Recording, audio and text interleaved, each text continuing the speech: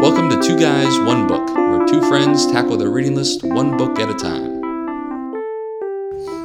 Hi, welcome, hello. Two Guys, One Book. What?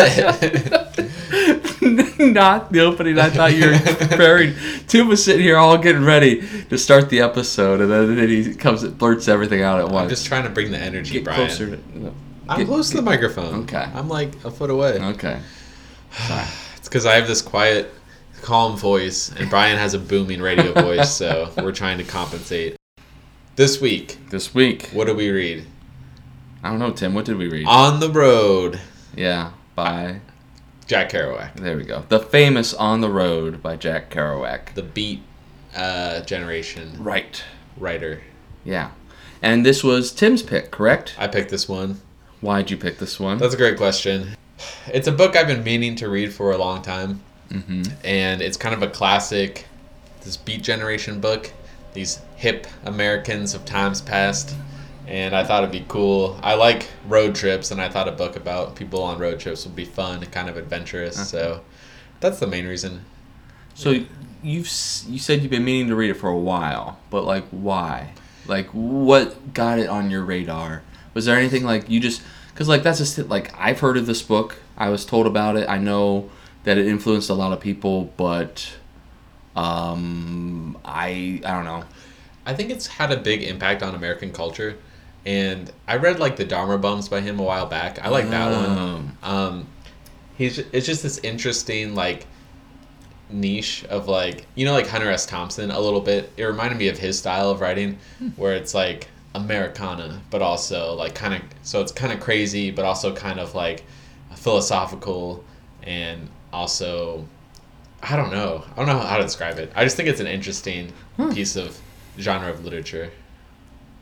This book in particular, or the whole like bibliography of Jack Kerouac, Hunter S. Thompson, and those kind of authors? Yeah, I mean, I've only read now a few books between them both, but yeah, in general, I think they both had a big influence on people in our culture, especially like 60s, 70s, and so on. Mm-hmm. So it's interesting to like get in the mindset that they had and how that reflected, like rippled outward into the greater country. Okay. So what did you think about it? Well, I mean, like I said, I've always heard about this book. I didn't really know what to expect going into it. But I do have an appreciation that this book, like you said, influenced a lot of people and helped maybe open minds and society to, I don't know, the post World War II generation, and they're living their life, in the new world order after, the World War II, of course. These were boomer heroes, is how Yes. I like Kerouac and Thompson. Right. But I found On the Road to be difficult to really get into. You didn't like it? I cannot say that I enjoyed this book. Oh, this will be a fun discussion because I liked it. You liked it? Yeah, I liked it a lot. I think this might be our greatest discrepancy in a book. Oh my gosh, it might be. Good. What did you like about it? Well, let's get into that. Okay. And I'd like to hear what you didn't like about it. Sure. But just in general, I like the spirit of it. Like, just the adventure behind it. Plot-wise, there's not a whole lot that happens. Because just to summarize it real quickly, they drive from New York to San Francisco. They drive, like, you hitchhike back. Mm-hmm. They drive again. Then they drive to Mexico. And that's more or less what happens. I mean, it's comprised of all these, like, interactions along the way. But I thought the characters were so fun. Like, the Dean Moriarty. Mm-hmm. I mean, there's definitely some very, like, questionable aspects to their character and unlikable things that they do, but I just like that like feeling of just like the energy they had in the book and how they were just like down for this like spontaneous experiences, that sort of thing. Okay, interesting. So what did you not like about it? I mean, nothing happens, right? Yeah, plot-wise, like I said, there's not much going on. So in a book where nothing happens, I want some sort of something else. I need something else. You What know, do you need? and that's just it. More story arc.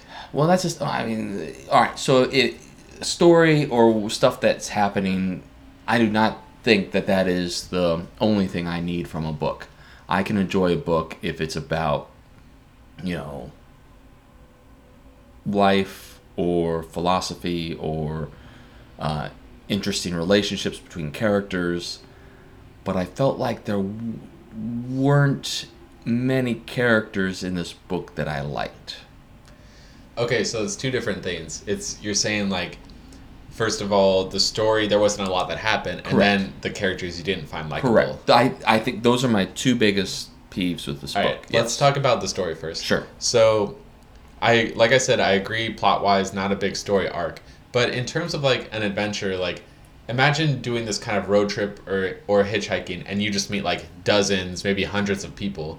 Like, I think in a way something happens. It's just a bunch of little experiences adding up to this bigger adventure. Not that there's like, I mean, it's not a typical book where it's centered around one theme or one you know, person X does Y. You know what I mean? Right.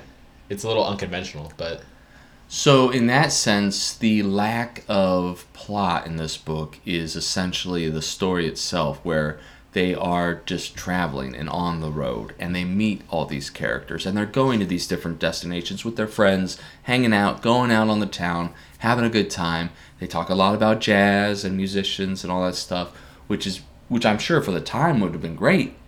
A lot of the stuff I didn't get, but I think I can kind of see what you're saying is that the fact that this book is about, well, Sal is the main character, Sal Paradise. He's essentially Jack Kerouac, and Dean Moriarty is essentially some other Dean Moriarty is like Neil Cassidy. Neil Cassidy. Thank you. Who are Neil Cassidy and Jack Kerouac were real friends. So or this whatever. is semi-autobiographical. Yes, correct. So it's about them traveling around America and all the different people they meet in America. So I guess in that sense, for young people reading this, it gives them perhaps more of a opportunity to see. Like, I feel like this is a book where maybe at the time, anybody in America reading it could see parts of themselves that are somewhere in this book. Whether it's in the two main characters or not, it doesn't have to be. It could be they could see themselves in all the side characters or some other, like, I can kind of see your point there, whereas by them going across the whole country, they meet all these different people and get to explore the whole country, and in that sense, it kind of is a unifying thread throughout the whole book. It's about just Americana. Yeah. But it's told, so Sal Paradise, Jack Kerouac, it's told from his perspective, right? So a lot of the book is also just kind of taking place in his mind, like his reflections on everything. And so I thought he had an interesting kind of outlook on the world where he's trying to like, he's kind of like this rugged, scrappy individual who's kind of, they're just kind of going out and having fun, like you said. But he's also sort of thinking about the deeper meanings of life, like what's the point to everything. And you could say maybe it's trying too hard to be high-minded here and there. But overall, I mean, he's just like, how should one live their life, like, yeah. That's a big question, right? Yeah, I don't think... I did not get all that from Sal Paradise. I mean, I got some of that, sure. Mm-hmm. But, like, also, a lot of it is just them driving around and Dean going 110 and then going to hang out with this group of people and, that's the girl that Dean's shacking up with now. Yeah. And, like, so I felt like at times it was even a little superficial. Well, because to me it felt like Dean Moriarty didn't have any real connection with anybody in the book. Maybe Sal, because they traveled so much. But to me it felt like Dean didn't care about anybody else. Yeah, that's fair. And so that, I mean, so I guess I'm focusing more on Dean when you mentioned Sal about his philosophical take. But I am glad that we've started all this, Tim, because I feel like this has given me an opportunity to now that we've been reading more, to compare books now, because I feel like reading On the Road gave me more of appreciation for The Moviegoer. Oh, yeah. Do you remember that one? It's a similar book in some ways. I would say so. And I feel like The Moviegoer was more about the main character. He talked about this malaise about life.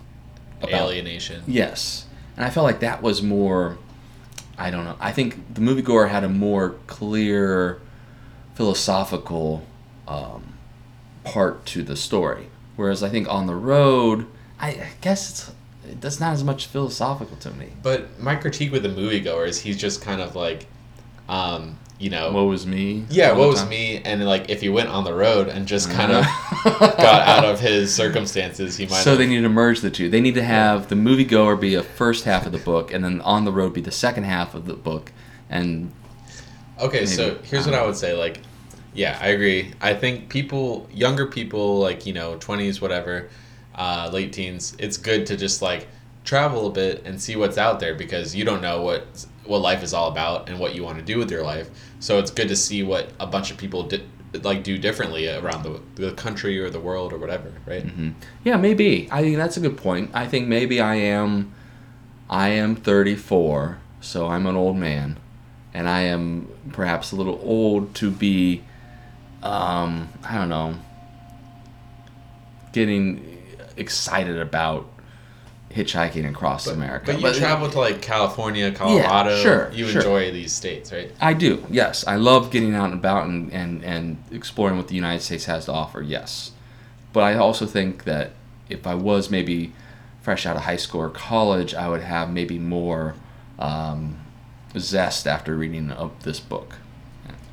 And you could argue that Sal and Dean are kind of selfish characters who are all about the self-indulgence type thing. Mm-hmm. But thinking about their background, like Dean, he didn't have a father or something. He had like a troubled childhood. So I'm not saying that's an excuse, but it just to like explain his behavior somewhat, that he lives a little recklessly and drives like a maniac. But I think he's a character that, despite all of his flaws, people find him very entertaining.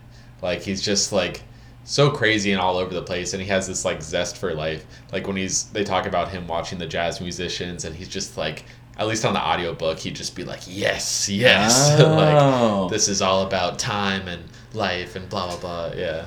Do you feel like that gave you a better appreciation for the book, listening to it? Yeah, I had a good audiobook version. Ah. It was some famous, like, I forget the dude, but Yeah. So, interesting. So your audiobook maybe contributed to your better experience with this book. because I would listen to it in the car too when I was driving. So well, there you go. That was fun. That's very meta of you, Tim. But no, I need to be frank. I had a tough time picking up this book and being excited to read All right, what was next. Say something you did like about this book. There had to be something. Oh yeah, I did like the portrait of America that it paints. So seeing the different descriptions of the states back in like the 40s, 50s? Right. Okay. I understand he was spending a lot of time in Denver and San Francisco, so he was going on and on about the different clubs on the different streets and whatnot. And like that was fine, but I just liked when he would talk about traveling from state to state. Don't you think his language was pretty descriptive? Kind of like this poetic stream of conscious style? Somewhat. Yeah, I would say it was a little burdensome sometimes. It did not, I don't know. To me, it felt like it sometimes got in the way of, but then again, like, I guess that's just the point of the whole book, is just him describing America and his adventures. I think you could argue he did get repetitive at times and would overdo the language, but at least for most of the book, I enjoyed the descriptive, like, driving across the sleepy Colorado plains, or, just like stuff like that. It was pretty, Yeah. Yeah. a lot about jazz. Not about jazz. I thought it was interesting. I'm glad we read this right after American War, too, because American War was one where I didn't like the characters, simply because they weren't likable, not because they weren't fully developed. But anyway, I didn't like the characters, but I liked the world that the author created, and the story was interesting. And On the Road, I felt like I didn't like the characters. The story was kind of non-existent, and then they're like talking about jazz and life and whatnot. I mean, I don't know. Yeah, it just didn't resonate with me. That's fair. Yeah, But yeah, go ahead. So I mean, like, do you feel? So you feel like this is still a relevant book today? So people don't really hitchhike anymore, for one thing. Correct. And I don't think people have these many adventures. But I think it's sort of a shame because I think going, just traveling in general and meeting a wide variety of people and seeing what they're all about and their life and their perspectives, I think it's, not to sound cliche, but can be pretty eye-opening, and help you form your worldview too. Mm-hmm. So, but I think most people are just like online these days. Not to sound like, I love the internet and whatever, but like I think people are traveling less because we're all content just in our homes. I don't know, man. I feel like Airbnb is huge. You did one of those Airbnb experiences. Yeah, in true. a different city. I feel like that millennials and Gen Z are people that will put more of an emphasis on experience over material possessions. Mm-hmm. So I feel like there are other ways that we can have experiences like this, similar to On the Road, and like car sharing apps, carpooling. Because I'd get in a Lyft in like Seattle, a shared Lyft with like 4 different people, and we're all just like randomly thrown together. And you would hitchhike in this book, but like you might die because there's no like reputation system or like app tracking you. I mean, you could die today, but like I feel like it's a little less like as a criminal, like you're gonna get caught because you're all being tracked by that. You know what I mean? Right. Oh, so that's good to know. So if you get murdered by your Lyft driver, at least they're gonna be able to catch the guy. It's the thing. It's a disincentive to murder one of your customers because your every movement is being tracked by the app. Right. We should also say you could be just as equally murdered by your Uber driver. Probably more likely.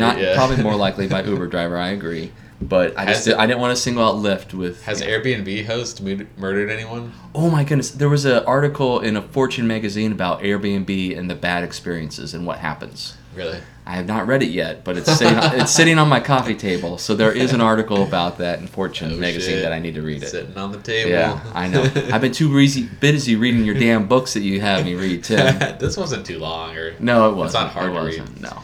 Okay, can we go back to American War comparison? Oh, sure. So, you brought up like the world building, and I would say, like, as far as building a world, it's very different. Like, that's this big sci-fi book with all these interesting ideas about the future. Right. So it's hard to compare. But also, the characters, I didn't find American War characters likable or that engaging. But Dean Moriarty, I would say, like, not the best person. Like, he had, like, 5 illegitimate children or something. He just kept traveling. So he was definitely, like, questionable as far as an individual goes. But, like, what do you think about those stories where he's just like stealing cars, like, and just like I think Dean is just a terrible person. But he's just like I think he is just completely in his own little world, doesn't care about any other person, human, and all he is about getting his kicks. But if you met him in person, do you think he'd be like entertaining? I think he would be entertaining in the same way I find some hipsters entertaining. They have a unique outlook on life. They're very into what they're very into. Yeah. And that's good for them, but I don't need to hang out with that guy a whole lot. So the difference I would say between him and like what we conceive as the modern hipster is that like I feel like most people who I think of as hipsters wouldn't have much like energy or reaction when it comes to things that, to be passionate about. Like, I could be wrong when it comes to, like, craft beer or, like, some kind of whatever. Some people get really excited about their coffee, but too. But I would say in a subdued way. Like, I feel like it's, for whatever reason, in 2020 and, like, this modern era, I feel like it's unfashionable to be, like, excited about stuff. And I feel like Dean Moriarty is, what I like about him is that he gets so shamelessly excited about everything. Like when he's watching the jazz players and just going like, yes, and he's like driving his car at 100 miles an hour and he's meeting all these people and he's kind of chasing girls. Like he's just got this like this energy. It's great. Okay, so is this more of a like, I mean, Tim, you are a very I would say, even-keeled kind of guy, laid-back person. So is this maybe some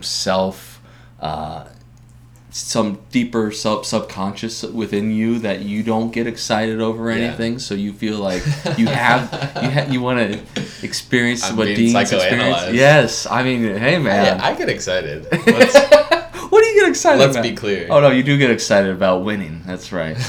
Tim is very competitive. I gotta beat him in everything we do because I cannot stand when he goes, yes! All right, let me explain something real quick. So you can be even-keeled and calm and still be passionate and excited about life, just in your own way. Yeah. And no, I agree because I'm even-keeled and calm too. Yeah, but you get into stuff. Yeah, sure. Yeah. I don't know where I was going with that. Yeah, no, but no, you're right. You can be laid-back person and still get excited about stuff. But I think you're right. I think there's some maybe, I don't know. There is not, maybe when people get excited about things in today's society, there's always somebody to like, I don't know, troll them or bring them down or something. Maybe that's kind of maybe what you're getting at. Like if you see someone too pumped up about some subject they're into, I feel like some people will just some people will say, "All right, calm down. There's starving kids in Africa still," or that's like one stuff angle. like that. Or just in general, like roll their eyes and be like, "Okay, whatever. It's not cool to care about anything too much because, like, for whatever reason." Yeah, no, I did not like Dean Moriarty at all. Sorry. No, that's you know this. The whole point of this podcast, what we're learning is that different books speak to different people, which sounds obvious, but like you really see that when we go through these books. Yeah. Oh, absolutely. So it's not like there's a good or a bad book. It's just like different books speak more to different people. Right. And one thought I had while reading this book and having it missed the mark on me. And so one thought I had was great literature or great art in general. Let me ask you, I don't know quite how to frame it. But my general thought was that great art can be timeless, but then there's also great art that can have a definite place in time. Okay. You know what I mean? Mm-hmm. Where I feel like On the Road may be more of a hit and miss book now with today's society, but with the post-World War II generation, because it was published in 1957, leading up the Beat generation and the 60s and whatnot really took off. So maybe it was the right book for that time. That's a good point. I think it definitely spoke to that generation, and it probably had a lot to do with that whole movement in the 60s and liberation and like finding the truth in yourself or whatever. But also just imagine like touring the country at that time where there's not a Starbucks in every other town that you go to. Like it was probably more interesting to just say like, or just see like how people live in each part of the country where it's a little more its own world. Right. And yeah, it's not because you don't have the availability to see how other people are living in the rest of the country like we do today. You had to physically go there because there's no teacher-like experience, right? Mm-hmm. And to go and experience out the rest of the country is the best way to learn about the rest of America. Because, sometimes he would talk about being back in New York.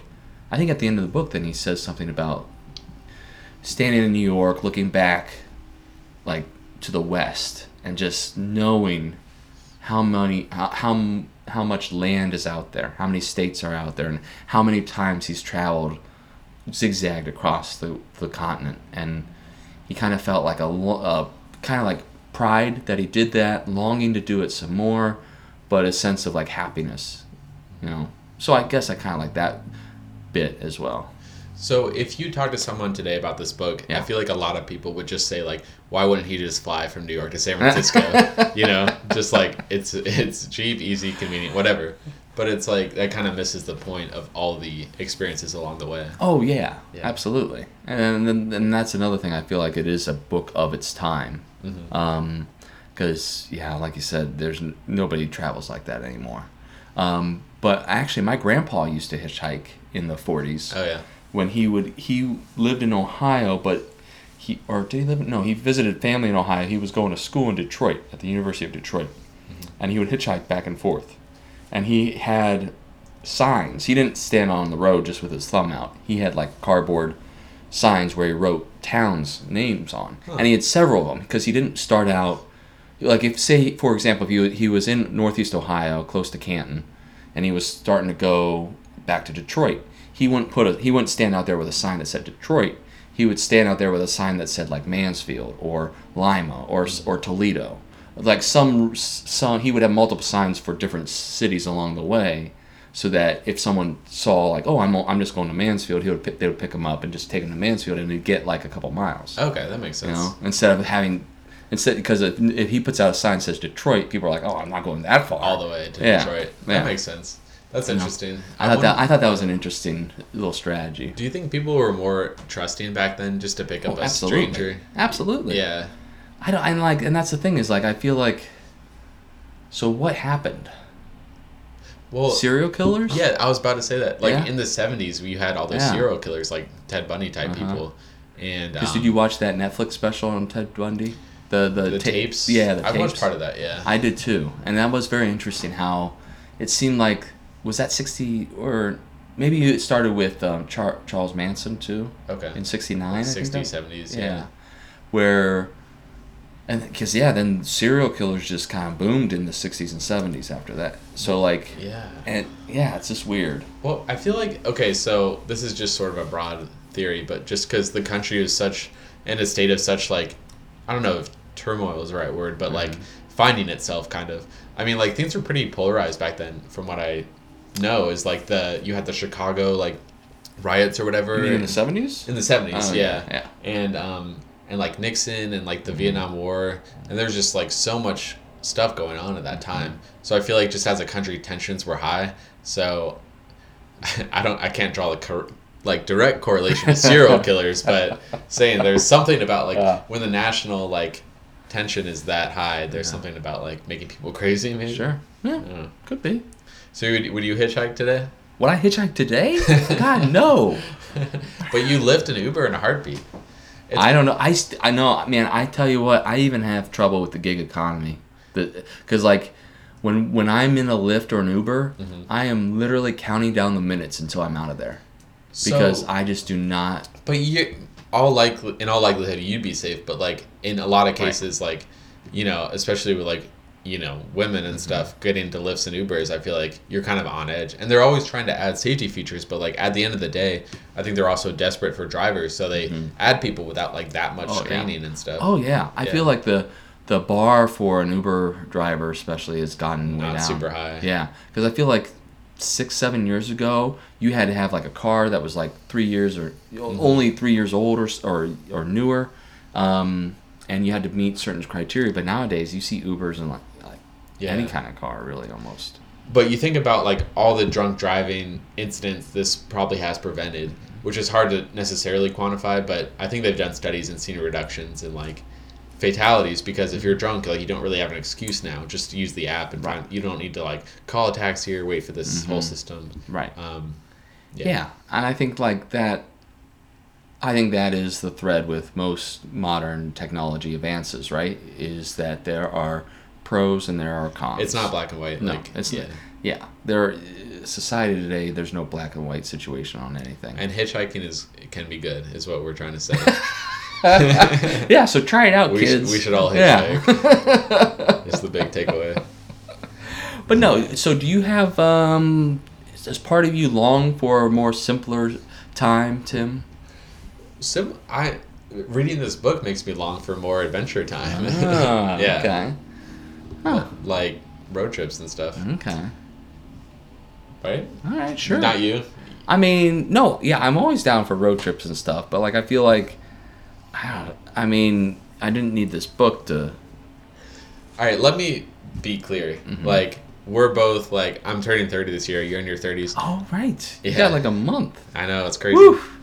So, and like, it's fun to sound adventurous in theory, but like, you and I both know that like, hanging out at home and watching Netflix documentary is like, can be really nice sometimes. It is. So it's not like we need to just be like go go go like adventure crazy times. Right. You need to balance it out. Yeah, and I feel like that was a lot of their friends in this book. Like they would go to Denver and San Francisco to hang out with all these other people, like Old Bull Lee and what were some other names of them? I don't know. The Dunkel guy. Yeah, Ed Dunkel. And so they would hang out with these other people, and at one point, like, they all kind of get pissed off at Dean Moriarty, and Sal defends Dean, and they're all like, no, Sal, he's kind of a dick. Right? Isn't that that's fair. One part of the book? And I feel like they're the ones that are, like, more stable, that can have a good time, but maybe not traveling all around the country, but can also see where it's cool just to hang out. But it's fun to get a window into their lives and sure. see, like, this is a way I could live, and I don't want to do it forever, but, like, you know, the guy in New Orleans, Dunkel, you know, we can go to the racetrack, we can go to these local bars, whatever, but, like, I'm not going to do this forever. That's, like, a fear of mine, I think, is just being stuck in some suburban life where I'm just, like... Man. You have FOMO? No. Is that it? FOMO? That's Isn't that fear of missing out. Yeah, you're missing out on life. Oh, okay. Adventure. I mean, yeah. And yeah. Okay. So, but, like, you can... and there are a lot of movies about, like, suburban, like, alienation, I think. Right. And, like, if you think about, like, American Beauty or... Oh, all yeah. those. Well, whenever you say that, I always think of Knocked Up. Do you remember Paul Rudd and Leslie Mann's yeah. characters in Knocked Up? They made a spin-off of that. This is 40. Did you see that? I have not. I no. haven't seen that. But I always love the part in Knocked Up where, like, Paul Rudd talks about going to India, and, like, Leslie Mann's like, why would you go to India? I don't want to go to India. I just say I can't go to India, you know, because I have kids and a Right. family and all this stuff.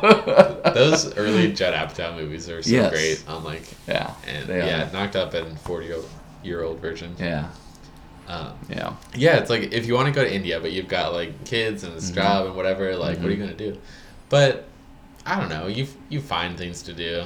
Oh, yeah, right. I mean, I don't feel like, you know, to say that to not go on road trips or to not seek adventure is not a life fulfilled. You know, I feel like you can find satisfaction, fulfillment in all kinds of different ways, and I feel like that's up to each individual to figure that out. So who's drawn to this lifestyle, though? It's like someone like Dean who had a broken home growing up, so he doesn't know what stability looks like. Or it's, I think, also on the other end of the spectrum, like someone who's had too much stability, and it's like, I need to... Lashing out? Yeah, rebelling somehow against that. Like, you know, like, with helicopter parents and stuff, if you try too hard to, like, shelter your kid, they're going to go in the other direction. I'm glad you brought that up, Tim. Why? Because that's a perfect segue to our next book about the coddling of America's minds. Because you're right. Because I feel like I think you're spot on, though. I feel like there are many different people with a drive for adventure, like Dean Moriarty in this book, and I feel like it comes from all different types. And you're spot on. Like, there are those parents that helicopter parents that surround their kids every waking moment with activities or stuff to do, or just helicopter parents that are constantly monitoring their children's daily activities to the point where the children grow up and then don't really have any personal identity to branch out on their own with, so then they lash out or rebel, maybe lash, but have to go through this pilgrimage to find it for themselves later in life. Okay, yeah, that's a good point. I think, so you brought up that book, which kind of touches on political issues, right? Correct, yeah, sure. But, so I would say, like, in this book, how they're beating all these different people, don't you think it's healthy for your worldview to see the perspectives of all these people? Because, like, especially today, we're so polarized, and be like, like, I never met someone who does this kind of job, or comes from this background, and be like, oh, I met this person from this country or with this job, and like I never thought of things that way, but now it kind of humanizes them. It gives yeah absolutely, I agree. And I feel like it's only good benefits will come from meeting more people in the world. I absolutely agree with that. And I feel like maybe this connection might seem like a stretch, but I feel like LGBT rights I think have advanced so rapidly because there's gay people in every aspect of society.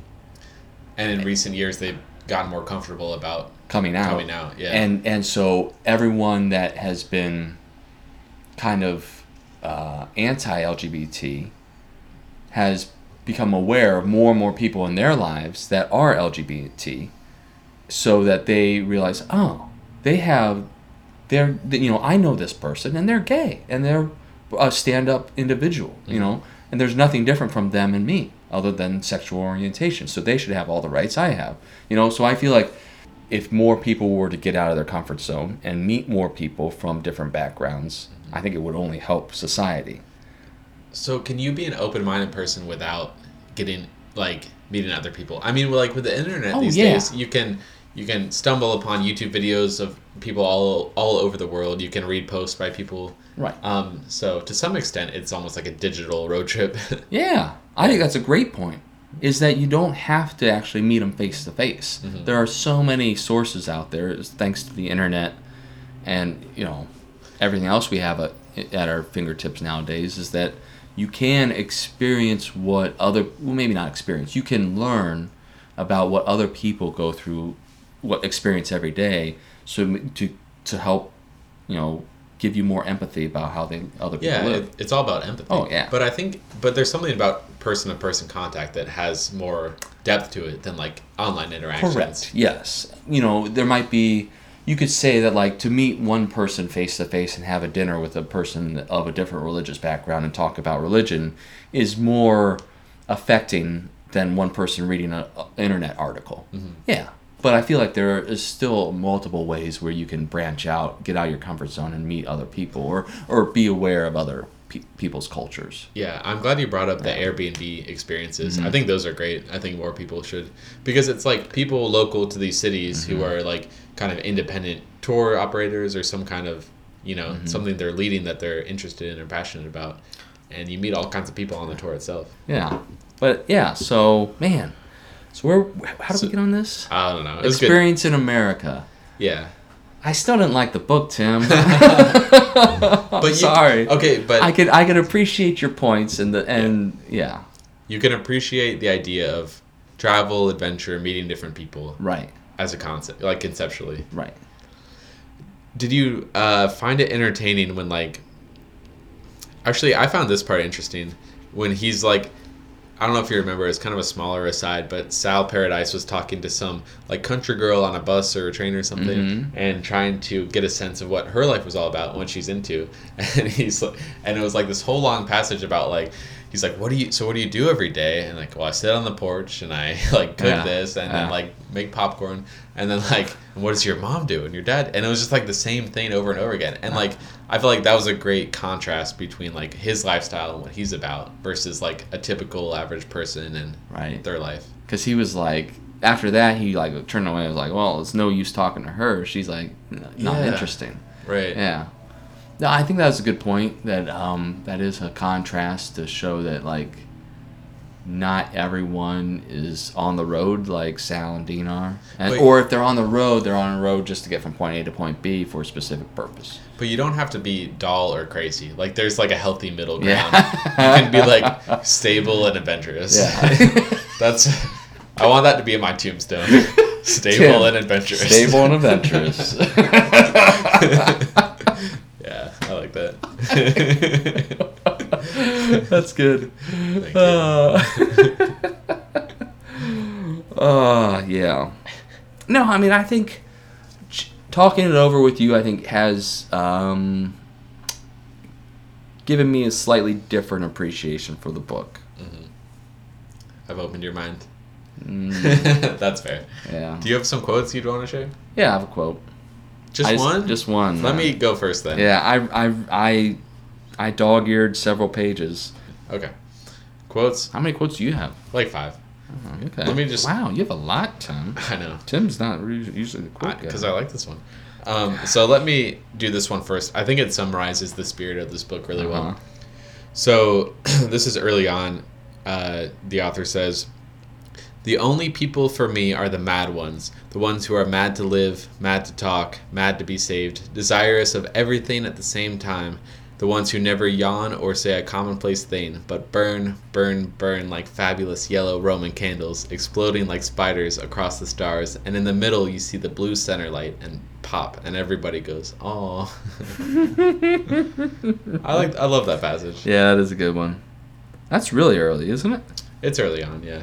Yeah. But Yeah. because he's drawn to these crazy people like Dean who never say a commonplace thing, and just make life interesting, I think. Yeah. All right, you got one? I got one quote. I tell you, because like I said, I dog-eared a lot of passages, but some of them I just liked what they talked about. I didn't really necessarily have like a specific quote. Mm. Like one time, Dean and Sal were talking about when they're riding in a car and they look out the window, and when they were younger, they would picture like a big scythe or something cutting down trees and buildings and stuff. And I remember doing the same thing. Like when I was young, I remember looking out the window and like imagining like I had a chainsaw sticking out and just cutting everything else off at the ground. I never thought about that. No? Yeah, that's another interesting. thing I thought of is if like there was somebody outside the car running along with it, and like how they would have to run and then jump over a fence and then duck under a tree and run around a house and stuff. You have a rich imagination, Brian. Well, I mean, I don't know. That just That's apparently fun. other people do too. Yeah, that's fun. Yeah. So anyway, Go for it. So my one quote that I picked to read was early as well. This is when he was hitchhiking across the country from New York to San Francisco the first time. I woke up as the sun was reddening, and that was the one distinct time in my life, the strangest moment of all, when I didn't know who I was. I was far away from home, haunted and tired with travel, in a cheap hotel room I'd never seen, hearing the hiss of steam outside and the creak of the old wood of the hotel, and footsteps upstairs, and all the sad sounds, and I looked at the cracked high ceiling and really didn't know who I was for about 15 strange seconds. I wasn't scared. I was just somebody else, some stranger, and my whole life was a haunted life, the life of a ghost.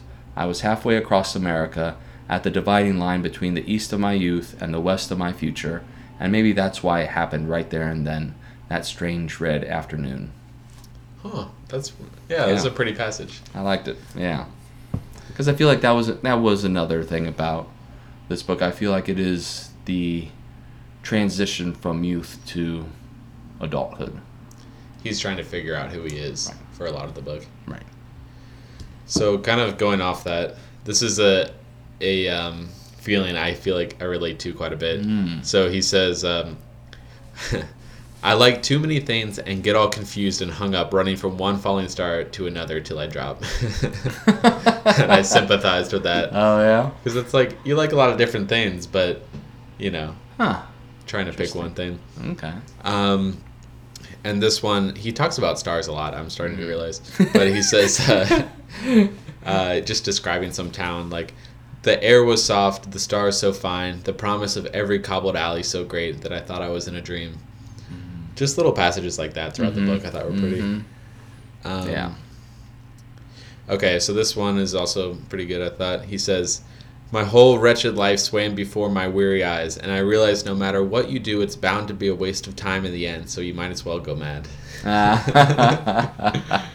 Yeah, like, I feel like those passages we are picking to read are very nice passages, and parts of the book that I liked, but I felt like these were, like, just peppered, maybe not even peppered in, like, just thrown in there here and there between passages where he's talking about. And then Dina and I went over to see, Camille, and, we talked to her, and then we played a record, and and then somebody broke it over the table, and then we went out drinking to this bar, and then, the stars and the cobblestones, and and then he goes back to talking about drinking and jazz and all this other stuff. So, like, I mean, I don't know. I felt like I could have used more of that literary type language about the mystic nature of traveling and exploring new places. Yeah. To me, I thought it was a tricky balance to strike because he's like talking about the trips and the logistics of everything, and then like you said, peppered in but you can have too much pepper to kind of spoil the meal too. Whoa. Like if he's talking about okay. stars every other Okay, passage, yeah. like it's a little self-indulgent, I think, but Uh-huh. ultimately I liked it. Sure. Okay, this one I thought was interesting. He says, "What is that feeling when you're driving away from people and they recede on the plane until you see their specks dispersing? It's the too huge world vaulting us, and it's goodbye. But we lean forward to the next crazy venture beneath the skies." Mm-hmm. And I think that kind of summed up their like driving between different people, and as a larger metaphor of life, learning to let go and move on and this and that. I don't Right. know. As something becomes a speck on the horizon of your past, do not dwell on that which is fading, but focus on what is ahead. Well, there's kind of like these Buddhist undertones to Yeah. a lot of this, or like Sure. Eastern Sure. thought. And I just have one more. All right. So this is kind of along those lines. This is Dean talking to Sal, I'm pretty sure. He says he's talking about these like just other people, just general people they come across. They have worries. They're counting the miles. They're thinking about where to sleep tonight, how much money for gas, the weather, how they'll get there, and all the time they'll get there anyway. You see. So I thought that's a good point. It's like, and even today, a lot of us get caught up worrying about this or that and stressed out. But it's like, Right. at the end of the day, most of us more or less get what we need and get to where we need to go. We don't need to get so caught up in the stress of these little things, worrying about stuff, right? Or we are fortunate to be in America where most of our worries are not life or death. Yeah. Where at the end of the day, we have a roof, we have a place to stay, we have food in our fridge. You know, we are going to be okay. The worries that we tend to let overwhelm us at times can be superficial and or temporary, and it's good to be reminded of that. Yeah. And unfortunately, there are still people in America that do have serious worries, and you know that can be very stressful. I don't know. Just go on a road trip, right? Yeah. All right, Tim. Rating time? Rating time. You want me to go first? Sure. I came in here. I was prepared to make a statement with my rating. Oh, no. I was prepared to give this a 1. Whoa. I was. Snap. Okay. I don't think I can do it now. Now it's a 2. You talked me up to a 2. Wow. Well done, Tim. This will be our greatest disparity still, because I'm going to give it a 5. Are you really? Yeah. Wow, you liked it loved that much? I really liked it. Because that's the thing, Tim. After last episode, I don't think you've given anything a 5 yet. You know, we know our tastes, so we pick books that we think we're gonna like. Yeah. But I think, you know, reserving your 5s is smart, because I do that too. Although I have given more 5s than you. But I feel like I have an appreciation that I'm glad you picked this book. I'm glad we've read it, because I feel like in the Library of American Literature, this is something that people should read. That's well said. Yeah. It's not on the top of my list, but it's yeah. All right, so Next book. our next book is The Coddling of America's Minds by Jonathan Haidt and some other guy. I forget the co-author, sorry. But I picked it. It's going to be a good discussion. Why'd you pick it? I picked it because I read the synopsis about it. At first, it sounds like a book that's all anti-snowflake and anti-safe space. But you're such a snowflake, Brian. I am a delicate flower, Tim. Not a snowflake, thank you. But no, I picked it because what I read about it is very fascinating. It's not just like, oh, you know, kids today are too coddled and pampered. It's more involved than that. And how did we get here? And what can we do to kind of like, you know... Should be a good discussion. It will be a good discussion. It better be. So, yes. But in the meantime, go to our website, twoguysonebook.com. Go to our website, comment on stuff, and you'll see what our books are upcoming. So, all right. Thanks for listening. Until next time, Keep reading. keep reading. Take a road trip. Drive across the